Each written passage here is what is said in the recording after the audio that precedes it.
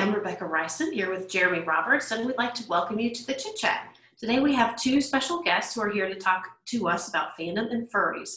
We have Dr. Courtney Plante and my brother-in-law, Dr. Stephen Reysen. Let me tell you more about our special guests. Dr. Courtney Plante is an assistant professor of psychology at Bishop's University. His research interests focus broadly on identity, perception, and immersion processes in fantasy-themed contexts. This includes research on the functions of fantasy engagement, the construction of fantasy-themed selves, and immersion into digital media. He's perhaps best known for his research on fan cultures, having spent more than a decade studying furries, fans of media featuring anthropomorphized animals, anime fans, and bronies, adult fans of My Little Pony. Dr. Stephen Reysen is an associate professor of psychology at Texas A&M University Commerce. He teaches classes related to social psychology, intergroup relations, and multicultural diversity. His research interests include topics related to personal, such as fanship, threats to interpersonal public identity, and social identity, like fandom and global citizenship. Welcome to the show. How are you guys doing? Not too bad. It's good to be here. Okay. Good to see y'all. Thanks so much for joining us. We're excited to talk to you about your research. But first, before we start talking about research, let's talk about your day-to-day lives as professors. What does your typical day look like? Do you mean pre-COVID or post-COVID? They're very different beasts. Yeah, right. Any and all the above. Yeah, I know things have kind of changed a little bit since COVID. Yeah, I guess pre-COVID, it was a lot more of, for me at least, it was a lot of teaching. So you teach anywhere from 2 to 4 hours a day. And then when you're not teaching, you're either prepping classes, marking, or for Stephen and I, we do a lot of authoring a paper. So usually passing back and forth a draft of something, or putting something through an ethics board, or writing something up for publication. So usually something's on the go research-wise. I guess since COVID has started, it's a lot more recording lectures instead of teaching classes. And yeah, it does free up a little bit more time, I suppose, for writing, although that's also because it's the summer right now. We'll see if that holds when it's fall. I don't know what your experience has been, Stephen. Pretty much the exact same. Yeah, things are definitely interesting COVID-wise. So keeping busy, and then having looked at how many articles you've published, it is very impressive. You must keep very busy with all of this researching and teaching, helping students. But let's talk about your research. Let's start off with talking about your fandom research specifically. What is fandom exactly? And tell us about your research in that area. Sure. So we make a distinction in the research between what we call fanship and fandom. So fans are people who like something, typically media or sporting events, or you enjoy something and it becomes a part of your identity. Fanship is that the extent to which you like that thing, the extent to which you identify with that passionate interest in something, right? You can really, really like a particular show and thus be a fan of it. Fandom, by contrast, is the shared experience of that with a community of like-minded others. So you can really like a particular show, but if you do it in your basement with no one else around, you would be high in fanship, but low in fandom. Fandom is really all about that shared viewing, that shared experience. You go to convention together, you talk about and discuss the most recent episode of that show you really like. And so we're, as social psychologists, we're particularly interested in that communal group facet of what it means to be a fan of something, right? So not just watching it at home, but what happens when you put a bunch of fans together in a community? What does that look like? And it's particularly interesting to us because fan culture is one of those things that is often trivialized or overlooked, not taken seriously because it seems like such a silly topic, right? Oh, people who like that particular TV show, it's not real, so why should I pay it much heed? And yet, what we start to see in our research is that the fan groups you belong to are just as important and meaningful in providing that sense of community and social supports as our church groups, as our work groups, as the friends and family that we surround ourselves with. So it's easy to trivialize, but it's just as important to fans, that fan group, as one's church group would be to them, or one's work friends would be to them. So we find that value very interesting to study. I don't know if Stephen wanted to add to that. And you could also think about almost everybody is a fan of something. And when you look in psychology, it's typically only about sport fans, which makes sense because sport is ubiquitous. You can walk down any major street and you'll see a logo of a sport team. You open the newspaper, there's the sports section. You watch the news, there's sports. So it's everywhere, but there's a lot of different fandoms out there that you would not have thought about. And piggybacking on Nuka's, we find that fans say their fan community is more important to them than their local neighborhood communities. In other words, that for a lot of people, these fan communities are deeply connected to who they see themselves as being as people. So they're important. Oh yeah, it connects with their identity, that kind of thing, their social circumstances. Have you found some things like, just knowing how much you publish, you've done a lot of studies on things. Are there some studies you want to kind of chat about further, just in terms of what your findings have been and interesting things that you've noted over time? I mean, we could do an entire 2 or 3 hour podcast, I'm sure, just on us. Asking a scholar to talk about their research is opening a dangerous can of worms. So Cole's Notes version, I guess I can talk about some of the more recent stuff we've been doing. So what's holding our interest now. I'm particularly interested in elements of gatekeeping and elitism in fan groups. So what is it that when people first join these groups, occasionally they're hit with this wall of feeling intimidated by, oh, well, you're not a real fan of this particular band, or you're not a real fan of this particular show, and you don't know enough to be considered a real fan. And some people draw these arbitrary lines in the sand about what does and does not make a person a fan. And we're kind of fascinated by that whole process of at what point does a person become, do you consider them to be a fan, and why do people gatekeep? Usually you have to find some way to get into a fandom yourself. Sometimes you have to suffer to get into that fandom in the first place. So why would you foist that on someone else? Why would you sort of burden them with that or saddle them with that? And are there some functions to it, right? Once you're finally in this group and part of this group and it's a part of your identity, is there some function to making it a more exclusive group? If you're building your self-esteem on this group, is there some function to making it very exclusive and saying we only let the best in, right? Or is there function to excluding people who might be a threat to your group? Maybe someone who's going to make your group look bad. Maybe you want to draw a line around them and say, well, no, they don't count as part of this group because they're going to make us look bad. So I'm particularly interested right now in that notion of elitism and gatekeeping and some of the conflict that can create within fan groups. So that's what I'm doing right now amidst the sea of other things that we do. Yeah, sounds like interesting stuff for sure. I guess what I'm working on is, at the moment, what I'm working on is learning more about otaku, which I did not know this, but they it originally started, otaku nowadays for Americans, it would be somebody who is very much into, or a very big fan of anime and manga. And it started out in Japan. It was written about in an erotic magazine it was an essay talking about people who are just enthusiasts, like geeks or nerds. And then it got tied to a serial killer who happened to have a bunch of manga in their apartment. And then the term otaku had negative connotations because, well, this serial killer was an otaku.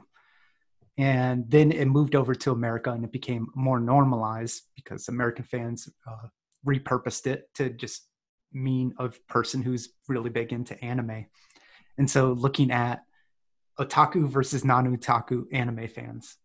And so that's what I'm working on right now. Sure.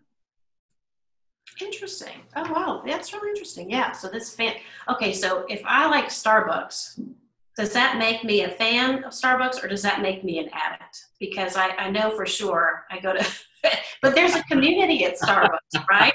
You go, you see kind of the same people. You're like, oh, my friends are here.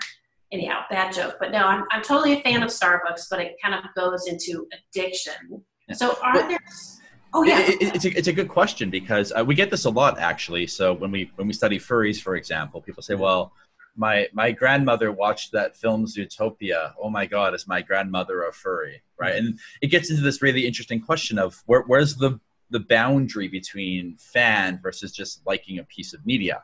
Right. And the way I've often described it to people who are afraid of, oh, have I accidentally become an anime fan? Have I accidentally become a furry? What I always say is that the label of fan is a self-imposed label. You typically put it on yourself. And for us, at least, the difference between I like this show versus I'm a fan of it is, do you like it enough that it is a useful label to allow others to better understand you? Right. So I like chocolate. Chocolate is tasty to me, but I would never walk up to someone and say, hey, I'm Dr. Plante. I'm a chocolate lover. Because by telling you that, you're inferring things about me. You're saying, okay, so he spends a considerable amount of his time and money on this endeavor. He hangs out with other chocolate lovers. He spends his time going to chocolate lovers conventions. And so if that's not the case for you, if this is not telling others a lot about your social life, what you spend time and money on, then you probably wouldn't be considered a fan of it. But if your love of Starbucks was such that you've got Starbucks merchandise in your house, you all of your social events and gatherings happen at Starbucks, your friends are people who work at Starbucks, you've worked at Starbucks before, then you might say, yeah, I'm a fan of this particular brand. as you show off your Starbucks mug. So yeah, I would say in that case, if what I would say is, if telling someone this about you is giving them a lot of information about you, then you might be considered a fan of it. Oh, okay. That's really interesting. Yeah. And just thinking about and that's what corporations want. They want you to be fans of their things. Right. Yep. They want you to be passionate consumers who share that love, which is why you see, why you see Twitter accounts and why they encourage you to share these things and to identify. They really want you to just treat it like a social group that you belong to, because that breeds loyalty. Yeah. It's like when Starbucks does their new cups every season. We've got several Starbucks here on campus, and whenever we go to Starbucks and see, oh, which ones do I not have? And then you collect them, Rebecca. That's fan consumption behavior, right? That's no difference than a comic book collector saying, oh, the new Superman comic came out, I have to run out and get it, right? Yeah. Oh, yeah, that's a good point. Yeah. That's a helpful reframe for me. Are there gatekeepers in Starbucks? Are there Starbucks fan gatekeepers you're not a real Starbucks fan unless you know the secret menu? That's interesting. Wow. That's a good question. I mean, there is someone in our office, I won't say who, that says espresso, like with an X instead of an S. So I give that person kind of a hard time about that. But a hard time about that. I would imagine that probably, though, if you go to Starbucks and you say espresso instead of espresso, then they'll still take your money. Of course, they're going to take your money regardless. It's funny you mentioned this, though, because in fan groups, there are one of the things we study is the significance given to these little behaviors, these little identifying behaviors, these norms that are created within these fan groups. And so sometimes very tiny little distinctions like this are flags or ways to kind of signal that, hey, I'm genuine, I'm a real fan. A wonderful example is with some of the work we do with furries, and they wear those giant mascot type suits. A real furry can pick out a fake furry suit from a mile away. They can look at it and say, that's not a furry suit, that's not owned by a furry. You can just tell from the aesthetic. It's not, a furry did not make it, a furry would not wear that. That is a mascot costume, or that is a company's costume. We see in other fan groups as well, in the My Little Pony fandom, right? It's which character is your favorite? It supposedly tells a lot about a person. And these tiny, you might think, well, they're all just these multicolored, colorful friendship horses, right? Why do these things matter? But these tiny little indicators say a lot about a person, especially within these fandoms. They have all the significance attributed to them. I'm sure Stephen has a bunch of examples from the anime fandom, these tiny little things like, you know, like what decade did you know, when you mention your favorite animes, what decade does your favorite anime come from, might say a lot about you, or might kind of out you as a longtime fan versus a wannabe fan, for example. Yeah, and what your favorite anime are and who your favorite characters are. Yeah, and a lot Also, of like even for music fans. Too. Oh, I'm sorry. Oh no, go ahead. A lot of that goes with music too. You know, like if somebody says, Yeah. "Oh, this is my favorite song," and it's the most popular song right now, but you don't know the other music that's on the CD, and you go to a concert and you're just standing there like, oh, okay, whenever they're going to play the most popular songs, that's when I'm going to get like into it. And it's like, no, you're not really a true fan or a true supporter of that person's music, just knowing what the most popular song of the current time is. Yeah, you took the words right out of my mouth. I was going to say you get this among music fans when they say, "Oh, you're a fan of this band, but what's your favorite album from them?" And if you give the wrong answer, God forbid, you're not a real fan of them. You're a poser, a wannabe. Yep. Yeah.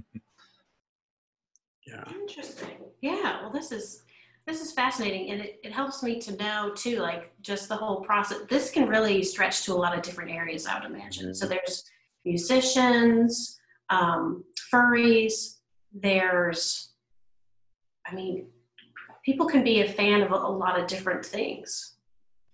Pretty much, yeah. In our own work, I mean, Stephen could probably tell you better than I could. We sort of categorize it into different categories. So media fans, music fans, sports fans. Like I can't remember the category we call it, like crafting or builders. Hobbyists.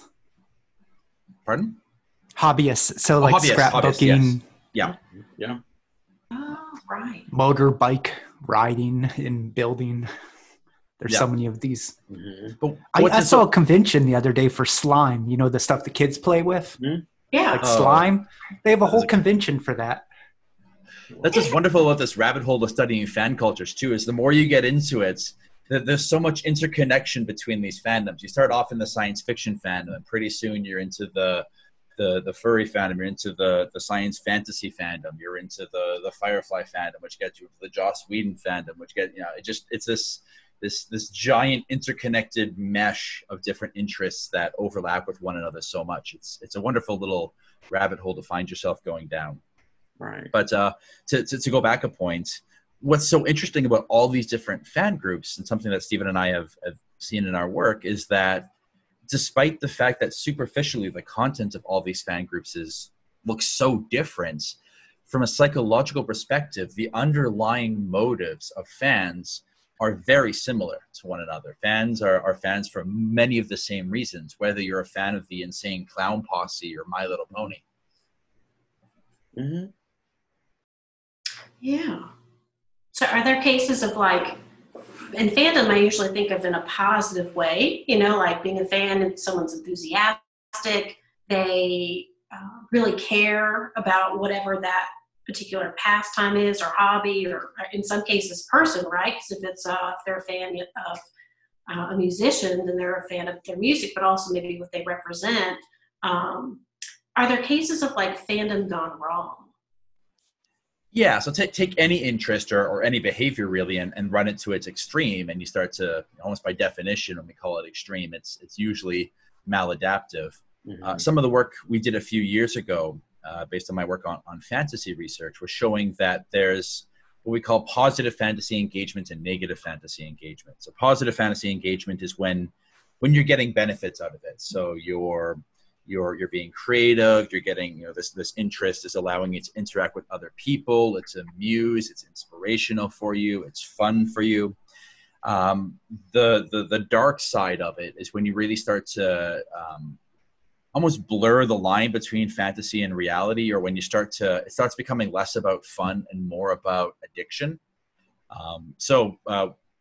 I sometimes use the example of video gaming, right? So you can play a video game for a fun little bit of escapism after your hard day at work, or you can play World of Warcraft for 72 hours straight because you don't want to think about how you can't pay the bills next month.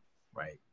The latter is certainly it's being done for worse reasons. It's being done more maladaptively. Mm-hmm. And I guess what I would say is if you notice yourself engaging in your hobby and it's now more of a chore or a task than something you're doing for fun, if you can't just walk away from it when it stops being fun, then you may be talking about more like an addiction or more of a dependency on it. And that's when we started to get into that bad side of things. That coupled with, again, the blurring of fantasy and reality. So when you get into things like celebrity stalking, for example, people who create forming these parasocial relationships with celebrities, and they believe, oh, my favorite actor from a soap opera, they know me personally because I've watched their show every day and I formed this deep relationship with them.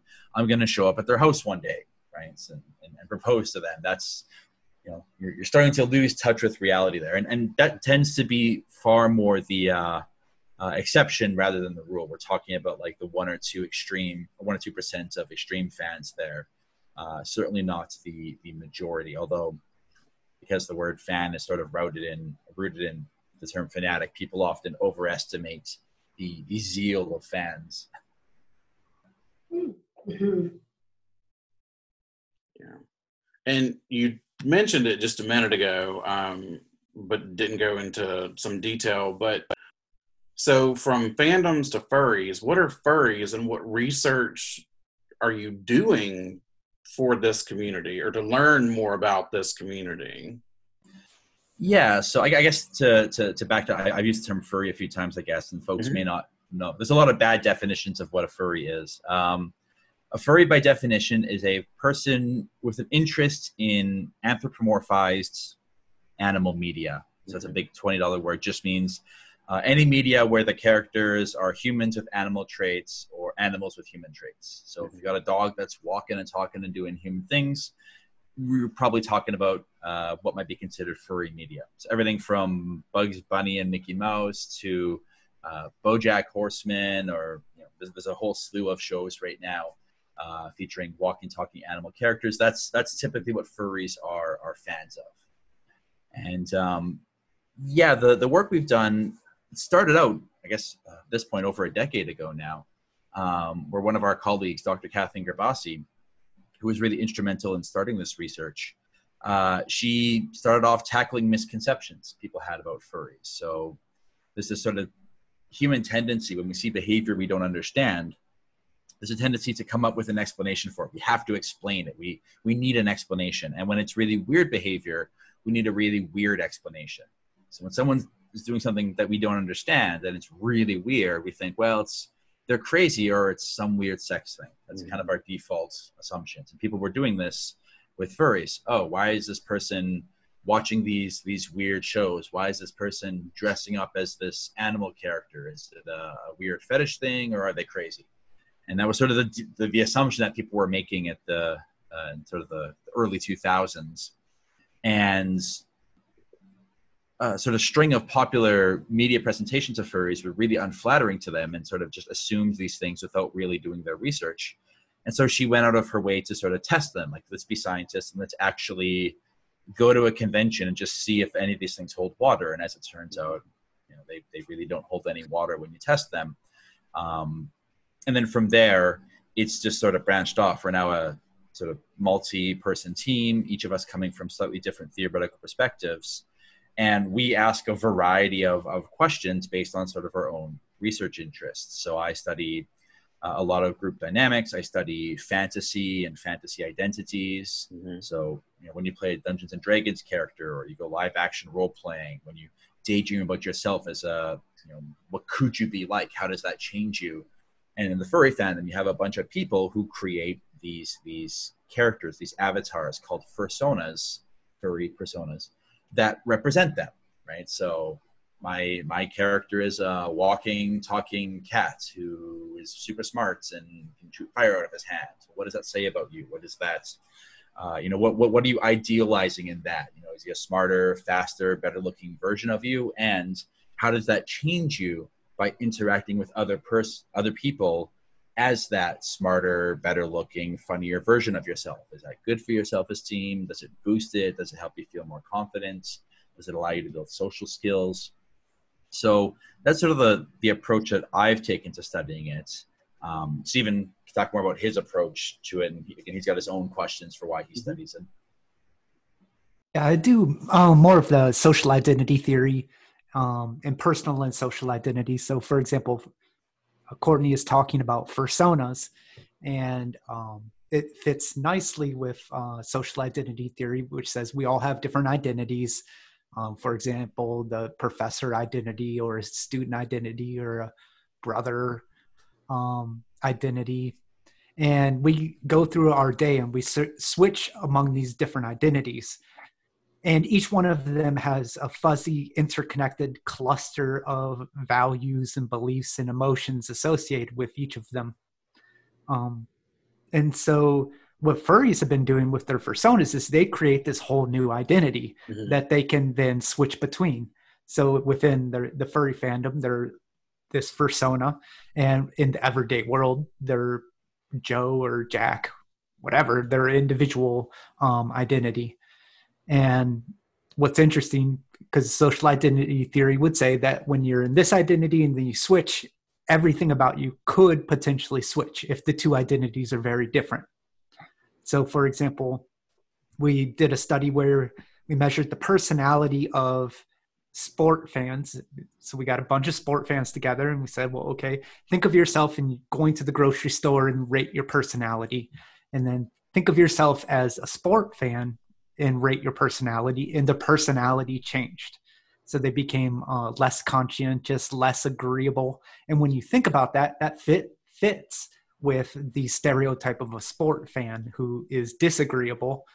And so what furries are doing is they're creating this idealized, with the persona, idealized version of themselves, which is, for example, more outgoing. So their personality changes.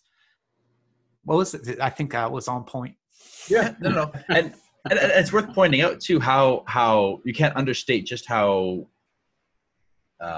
surprising that is. So if you're a personality researcher, there's this idea that your personality is kind of consistent, kind of set in stone. Almost by definition, personality is supposed to be, this is who you are from situation to situation to situation. And what's been sort of surprising is to find that just by changing the context you're imagining yourself in, you can get dramatic shifts in a person's personality. And we see it all the time in fandoms, like the furry fandom. You have people who say, well, in my day-to-day life, I'm very quiet and mild-mannered. But when I'm around other furries and I'm in my persona, I'm the life of the party. I'm outgoing. I tell jokes and I'm friendly and gregarious. Not something you would expect if we just had one solid set-in-stone personality that we carried with us from situation to situation. And it's a good example of one of the ways where studying the fandom helps us learn more about everyone in general, right? It may seem in many cases like we're just studying furries, but we're learning about furries, and these group dynamics tells us about other groups as well, right? So what we're learning about furries tells us about, well, how do professors switch from professor mode to husband or wife mode to family person mode to... Right. Yeah.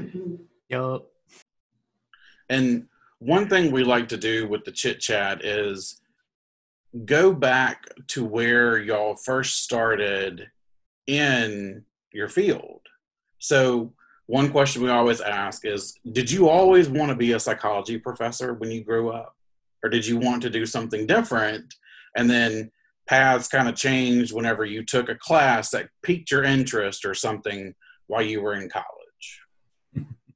Yeah, I started going into the university wanting to be, I was actually pre-med before I switched to psychology. So psychology was just that silly option that I took to fill arts credits amidst all my genetics and biology courses. So I didn't take my first psych course till my second or third year. And instantly I fell in love with it. I just completely, after one course, intro psych, I just up and abandoned my entire pre-med career and switched majors and never looked back. Frankly, I just threw myself headfirst into psychology, absolutely loved it. And yeah, is I did a couple of years of cognitive psychology, which is sort of how the mind works, and got really bored of that after my thesis. I spent 2 years figuring out that things that look the same are hard to tell apart, and decided that maybe that was boring. And I became enamored with social psychology, which was all about, it was a very applied field. It was very big on solving practical real world issues, right? War, discrimination, prejudice. These are things that plague the world right now. So how do we take the things we learn in a lab and then go out there and try to fix the world with them? Right. And so I very much like that approach. And so I went to grad school for social psychology. I was a bit of the weird one in that my older brother showed me a video of the Milgram shock experiment, which if you do not know what that is, you should YouTube it. But after when I saw that video, it's like, this is what I want to do. This is the area shock of study. People.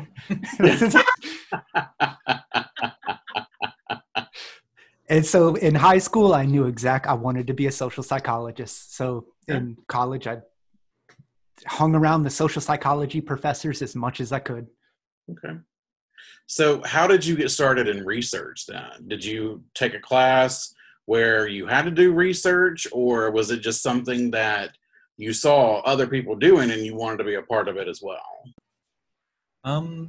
I think early on, most psychology, not all of them, I don't want to speak for the whole field, but I think most psychology students, when they first get into psychology, they're usually drawn to the clinical counseling part of it.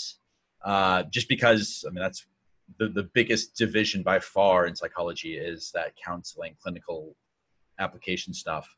And I think when I first got into the field, I thought, okay, well, that's probably what I'm going to do, because that's what I figured the field was about. And I very quickly realized by the time I was in 3rd or 4th year undergrad that I was less of a sit on the couch and tell me your problem psychologist, and more of a put people in boxes and poke them with sticks psychologist. I really couldn't imagine a life where I was getting paid to listen to people complain about their problems. I have friends for that. So I figured I'd rather, do and I realized that if I wanted to get a career in the field, your two choices really are do therapy, clinical stuff, or do research. And so I moved quickly into the research side of things and never really looked back. Sure. Yeah, I'd always assumed to be a social psychologist, you had to be doing research. Yeah. So as an undergrad, I did a study where where I was living at the time in Santa Cruz, California, there was a Bank of America. Oh, I don't know if I'm supposed to say brand names on here. There's a bank and they had 2 ATMs. And so what I did was I hired some other students to stand in a line at one of the 2 ATMs. So one of them was empty, no line, and the other one had a line. And then I'd sit at a coffee place a little bit of ways and record, well, did they get into my line or did they go to the empty ATM? And in other words, did they conform to this non-stated thing that there's a line here, the other one must be broken? And it got published, thankfully. And now, but it was things like that I loved. Gone from there. Yes. It's wonderful being a social psychologist, because it's if you ever watch like Candid Camera or prank shows, so many of those pranks are built upon psychological principles, often social psychological principles, right? There are norms in place, and when you violate those norms, you catch people off guard, and a lot of the humor comes from that. And there have been entire psychology experiments done, taken, essentially inspired by these sorts of prank shows. There's a paper called The Amazing Transmogrifying Researcher, which is based on the old switcheroo. You have one researcher in the room doing a study, and then halfway through the study, they duck behind a filing cabinet and switch out with someone else entirely. And the whole point is to see, does the participant know and behave differently when you've switched the researcher entirely? And that whole idea is grounded in humor. I think these pranks all involve violations of social norms. So I think I always think that some of the best psychologists have an appreciation for comedy and/or would be fantastic comics. So, for example, Milgram did a great one where Milgram shock experiment. Milgram also did a great one where in New York City, I think it was, he had a very the size of people who just looked up into the sky, and he counted how many people would come along and then also look up in the sky. I was like, that's an awesome study. Sorry. No. Oh, that's interesting. Yeah. What advice would y'all give to people who would potentially want to go into research and learn more about what you're doing? How would you tell them to get started in the process? So I guess to answer the very specific question first, if you want to know more about what we're doing in general, if you go to furscience.com, FUR science.com, that's where all of our research is. It's where our contact information is, where you can see all the findings from what we do. More generally speaking, if a person were considering getting into social psychology more broadly or into research more generally, my advice would be find something you like, that you're genuinely passionate about, and make sure you're doing that. Because if you're not doing research that you're passionate about and that you love, it is going to be an absolute slog. And I mean, you got to think, when you go to grad school, for example, whatever project you're working on, you might be working on it for 5, 6, 7 years before you see fruition, before it becomes a published paper and a line of research. And if you're bored to tears by it after 6 months, it's going to be a very long and miserable experience. It was a big deal for me to commit myself, I guess, early on in my career to I'm going to study weird things, and I'm going to get sort of branded as a weird researcher who studies weird things. And I was fine with that because it was research that I ultimately was passionate about. So I can do this for very little money. I can do this and get mocked and sort of poked fun at for having weird research interests, and endure long hours of data entry and whatnot because I love it. Right? It's I couldn't imagine doing anything else. So that passion and something that you really feel strongly about has to be there. Mm-hmm. And if you're an undergraduate, I would suggest looking at whatever the department that you're interested in, emailing some professors and asking if they have a lab, and then join that lab. Okay. Yeah. And speaking of undergrad, we always like to ask our guests too what undergrad was like for them. So paint us a picture as to what your freshman year in college was like. Oh dear. That's what it starts off as. Everybody's like, okay, here we go. Well, so I guess this dovetails nicely with some of the research we've done. Mm-hmm. One of the things we've discovered about furries is that furries have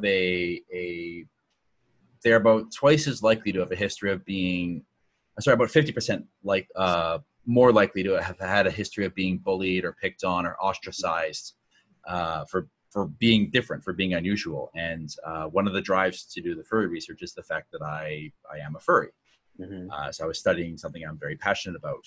And my first year of university was very much sort of a period of self-discovery for me. It was me coming to terms with the fact that I had bizarre interests, that a lot of the friends that I had around me, you got to kind of grow up and get out of that. You're kind of an immature weirdo, and you need to stop having this childlike interest and become a fan of a real thing like sports or something, right?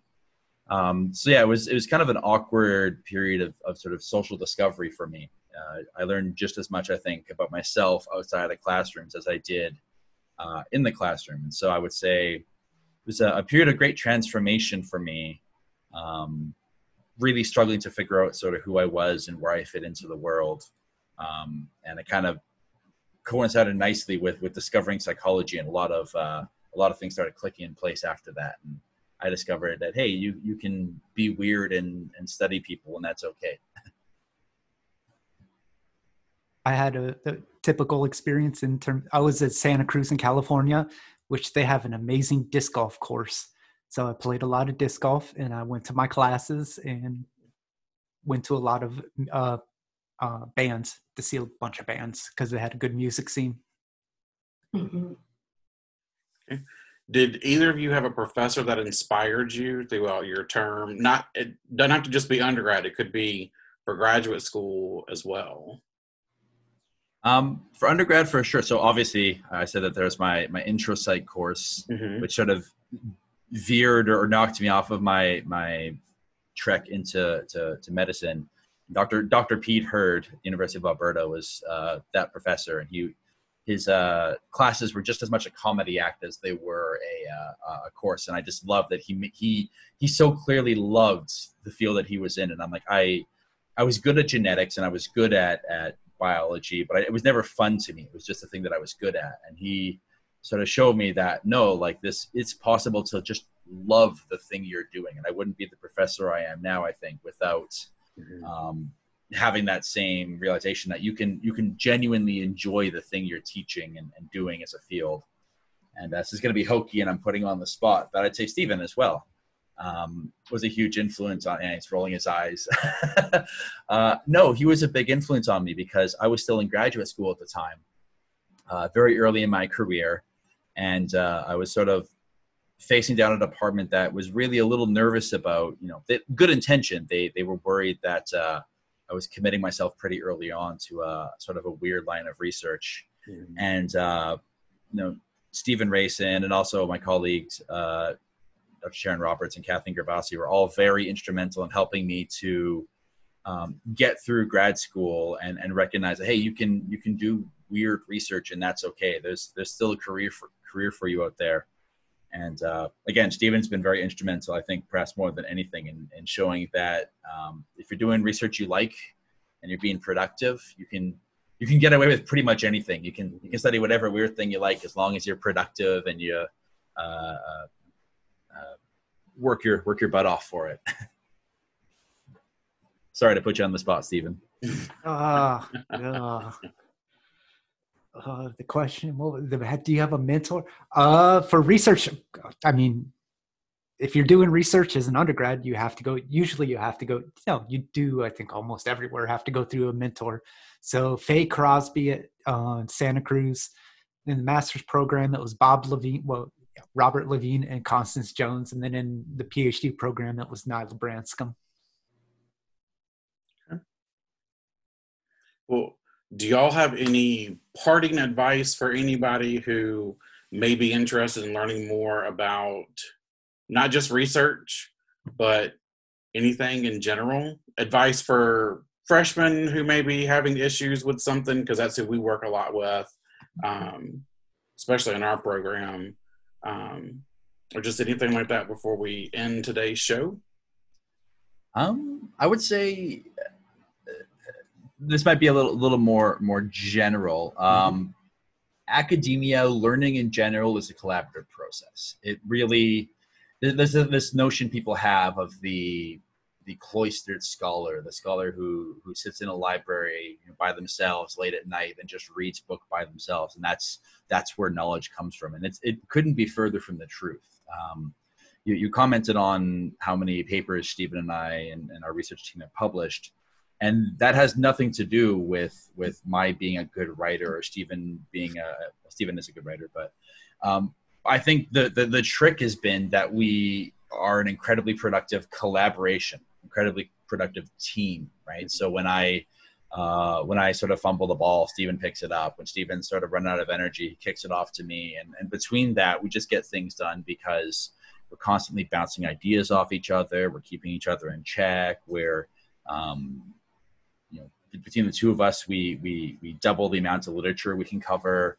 So whether you're professors collaborating on research projects or undergrads studying for an exam, right? You can get so much more done by working together, right? If you write a set of research questions and someone else write a set of practice questions for a class, and your friend writes a set of practice questions, you can pass them back and forth, and you get the benefit of both of your work out of that. So don't treat academia as an individual pursuit, or it's going to be a very long and sort of depressing career. Really seek out good collaborators, and when you find them, cling to them, right? A good collaborator is worth their weight in gold, and I can't stress that enough. My career would not be where it is now were it not for my finding and being very fortunate to find a fantastic team of collaborators.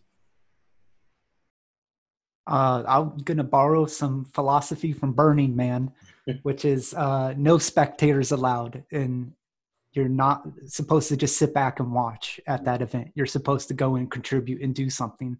And I think college is the same way in terms of you get out of college what you put into it. If you just go to lectures and do nothing else, you're not going to get much out of it. If you go and make connections and join clubs and join a research lab or multiple research labs, you'll get more out of it. So you need to be the person to go out and make those connections.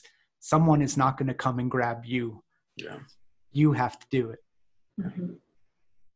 Yeah. Well, y'all have heard it here. Go out, get involved, learn what you can, do what you can do, follow academic support on Facebook, Twitter, Instagram, Pinterest, YouTube. We're now on podcasts. For Rebecca Reysen, I'm Jeremy Roberts. Thank you both so much for being with us today. And this concludes another great episode of the Chit Chat. Have a good one. Bye. Bye.